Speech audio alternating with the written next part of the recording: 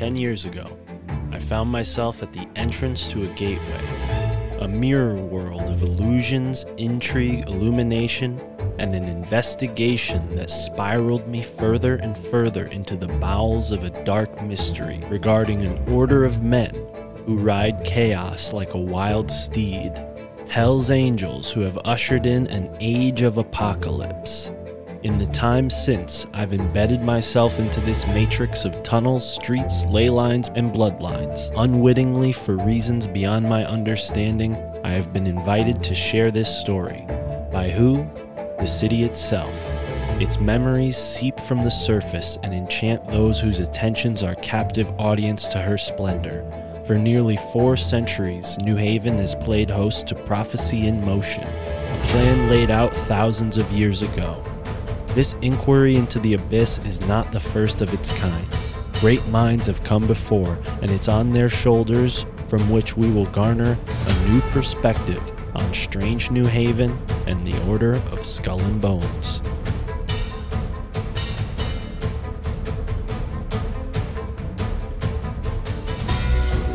What has always captured my attention of Yale, and granted, I just know it from the way I was describing it to you. I didn't go to Yale. I've never even been on a campus. It is the fact that if you look at Yale's motto, Lux and Veritas, like those are the Latin words, but above that it is a drawing of a book, and inside the book are Hebrew letters. And so there's an obvious implication to the Old Testament and what those Hebrew letters are making reference to. I'm not certain if they're making reference to or if it's Hebrew for the words, but it's for the words Urim and Thummim, U-R-I-M and T-H-U-M-M-I-M. And these are divination stones from the Old Testament. And so one's a white stone, one's a black stone.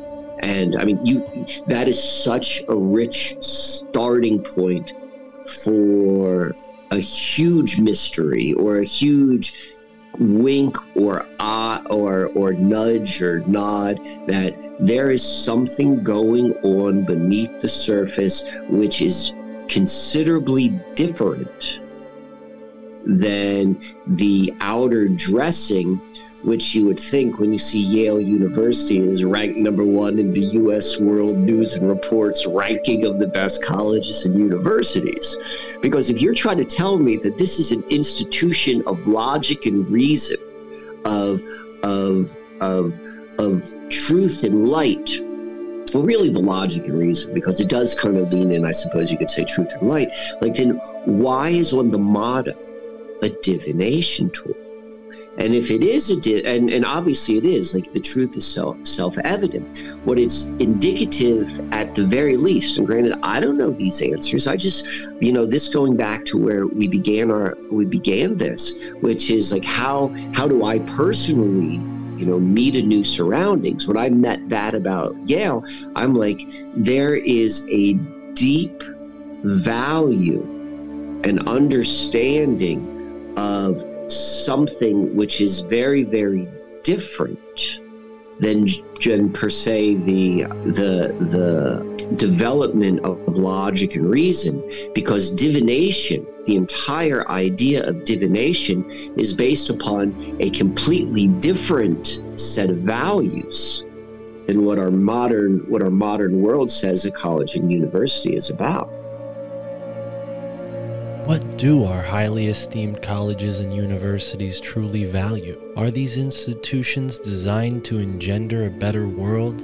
If so, what role do secret societies like Skull and Bones have to do with this ideal? This inquiry doesn't start and end with Skull and Bones. It's an investigation into the foundation of the Western Empire itself. The Society of Cincinnati was a chivalric order. Essentially, they were America's first order of knighthood, and they drew exclusively from the ranks of George Washington's Continental Army and also the French counterparts who had fought with the Americans.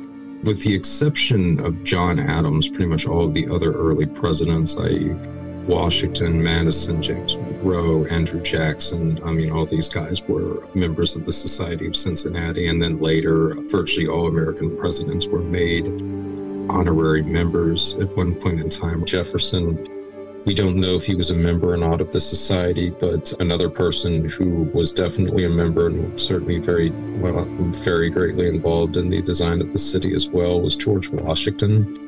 In fact, Washington was actually, as a surveyor, really big in a lot of the area around D.C. as well, and also going into the Ohio Valley and some of these other spots, which is interesting. But he had been studying a lot of these things, these indigenous structures, for a very long time by the time he became president.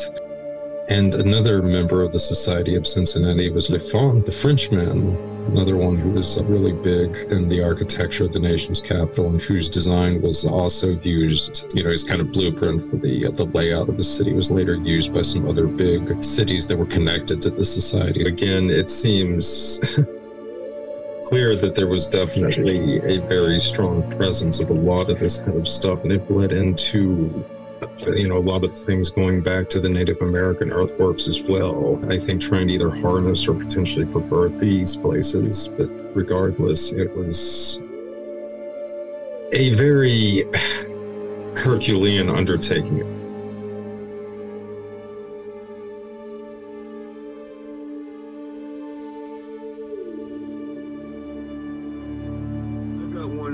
Make the shivers go up and down your arms and legs.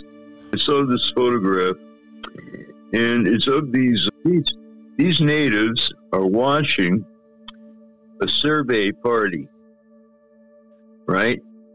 And the survey party goes up there and they set up their tripod and they sight a line from the line that they're on, and the guy goes over and puts up a flag, and the guy walks the line and he hooks one end of it to the post there at the sight machine that an engineer would use. I've forgotten what that's called. But anyway, it would stretch the chain out, and the guy would write in his little book whatever the particulars were before they picked up the chain and moved it to the next thing. And these guys are like smoking tobacco and singing ditties, and these Indians are watching them, what they're doing. And they're taking this chain and they're chaining the land. And from that survey came the documents of who owned this land. Huh? They put their names to those documents that they created in doing this. The Indians thought they were doing a magic ceremony to take the land. And they were.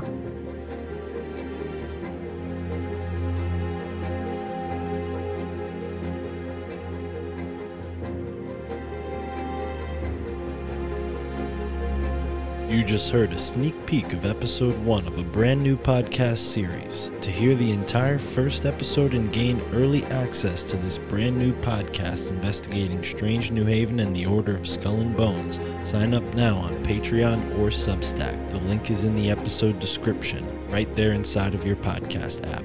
What are you waiting for? Sign up now.